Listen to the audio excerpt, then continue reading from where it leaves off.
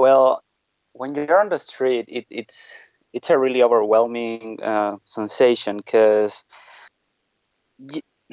even on Friday, that was that really uh, big one that you say it was over 1 million people on the streets. Um, like, sure, you expect to be a lot of people because we are living kind of a very extreme situation, but you don't know how it feels to be between 1 million people around you, like 1 million people asking for the same things. So it's overwhelming. It's, I suppose, the best I could describe it. It's also very strange because there's a lot of different political colors, different even like the people from the the the football teams that are usually like uh, definitely rivals here in Chile are all in the street, like waving their different banners but shouting the same thing. Uh, so it's kind of uh, happy from times when you forget what's going on in other places. When you're not hearing the shotguns, when you're not hearing the bombs, uh, it's almost a happy feeling. Now, I'll talk in a second a little bit about some of that police repression because there has been a lot of people injured and there's been at least 17 people killed. But just quickly, I saw Chile's President Sebastián Pinera has dismissed his whole cabinet in order to, in an attempt, I guess, to appease the demonstrators and to introduce some social reforms.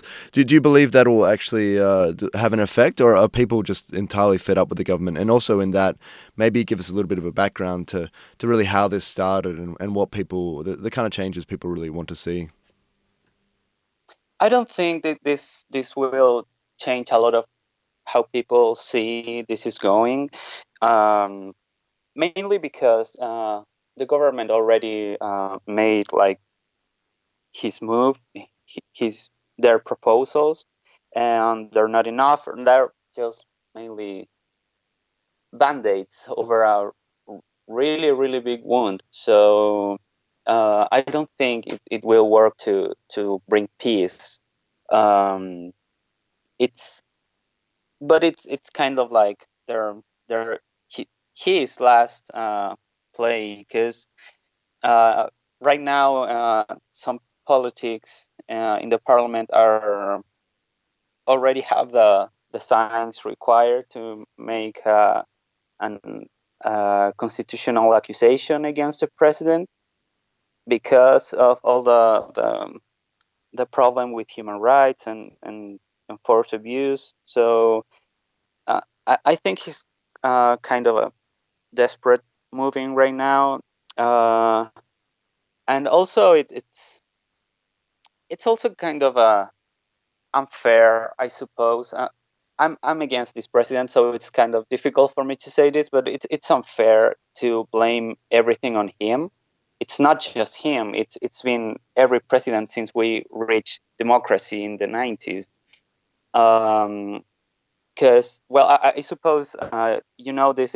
It's kind of like a very common thing to say about Chile, but we have the same constitution that they made while we were in a dictatorship. We never changed that. So as long as we have that, we're not gonna like see big differences. And Mm. even though the presidents before him were all from left wing, they never did that. They never did something like even they didn't even do like I don't know, a gesture like asking the people if they want a new constitution or anything, Mm. which is probably the one of the biggest things people are asking right now, like changing the constitution so we can change like from the root a lot of the problems. Now, talking about that, of course, Chile has this history of being really one of the first countries where I guess the concept of sort of neoliberalism and the complete privatization of a lot of the country was really tried out. And I think it's not conspiratorial to say that it was really under Pinochet, one of the first countries that really experimented with this now very dominant ideology of neoliberal capitalism. And of course, we had Thatcher later and other Reagan and other leaders around the world that have really adopted these policies. Do you feel that there's an element, at least within a part of the demonstrators, that is anti-neoliberal or rejecting this kind of neoliberal capitalism and wanting to see some form of system change, even beyond constitutional change?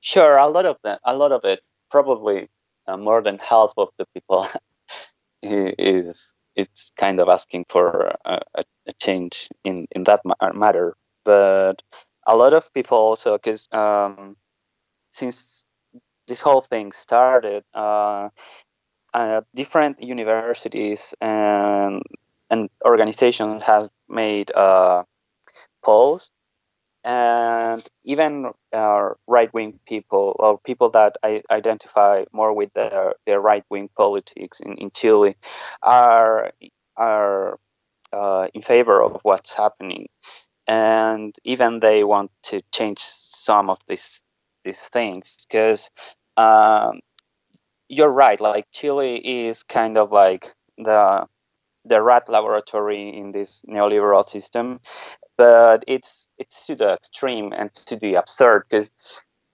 in Chile the water is private, the electricity is private, or seas are private because they sold it to some companies. So even fishermen, they can't just go out and fish because they have to pay to someone. Um, so yeah, I think there's a lot of that kind of neoliberal system in feeling in the streets and in a lot of the people, but even in some more conservative ones, even they like feel they need uh, some flexibility about it. Mentioned before that there has been severe police repression and at least 17 people have been killed. How full on has it been in terms of how the police and military have been responding to these demonstrators? And as the government has gotten more desperate, is it getting worse? And how are people reacting to this political repression? It has been worse. It's really it's really sad, because every day you get new videos. Um, well, because we've been talking a lot about it, but I don't know how we could manage to go through all this without social media, without internet, and without our cell phones, because uh, in another time, like in the 80s, when we have a dictatorship, well, like my parents didn't have this opportunity. We now, everyone here has a camera, even if it's like a really crappy one. You can have a video or of something that's happening. So uh, that's like the good part, and the bad part is that you actually see everything. You see people getting shot, and you see how the soldiers are walking around the streets. And well, even if you don't see the videos, you can just watch from your window or go out. Even outside my own apartment, tanks have passed in the last days. I've seen uh, cops and soldiers shooting people on the street, and people running, people screaming. Just yesterday, a new case came up to light that a guy was raped by the police here in Santiago, and that's just like to name a few. Uh, Last night was the first night we didn't have a curfew. And that made things a little bit less stressful, I suppose. Uh, even though things still happened, people still got arrested and people still got shot, and like has been this whole day.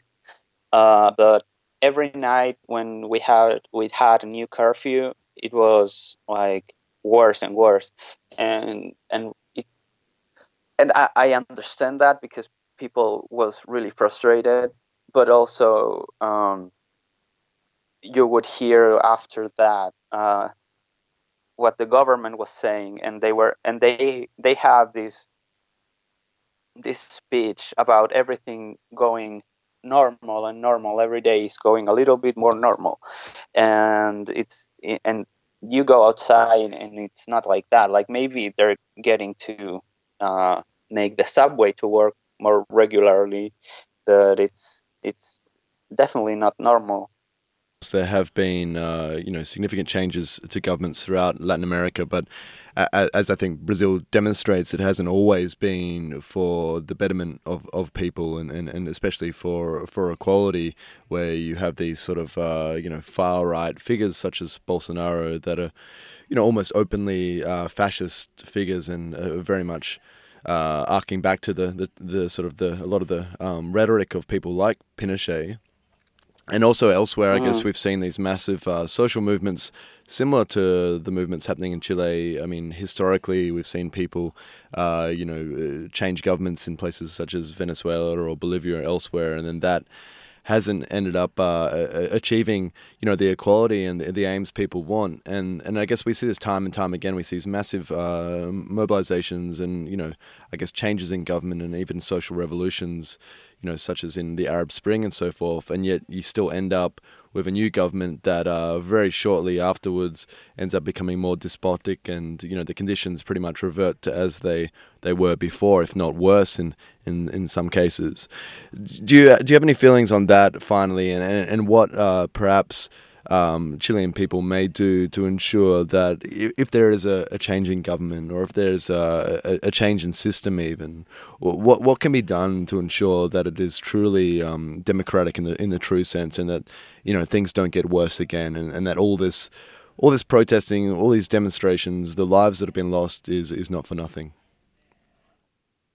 I think in the case of Chile, well, the first step, like the most important one, is to change the constitution, because that's what would help to have everything, more balanced, and to really secure some subjects like healthcare, education, and the pension system, that it's a really bad one in Chile. And also in general in Latin America, I think politicians are still like have still like a very old-fashioned way to look at things, and to pretend to separate things in between left and right. Even I've spoken here like in separating things between left and right, or what people in left and right wings would think right now. But it's not like that anymore. Even with this movement, you can see people from uh, uh, both sides, for sort of thing, uh, having things in common. So I don't know if that differentiation between left and right are still valid today for the people, and until or until our governments have that idea clear, and we have like I don't know, a new wave of politicians, because I don't know if you can change the mind of the old ones that we have. I don't think we'll see a real change, because even now, as I say, yeah, we need a new constitution in Chile. Uh, but a lot of the politicians in Chile right now are the same that we've had for the last 30 years. So why would they want to do something now when they didn't do it in all these decades? And they're kind of moving right now some some politicians, but it's just because they saw a million people on the street. It's not because they actually, you know, thought about the change. And I think politicians from every side of the spectrum really need to have a more real connection with what the people really feels and really need.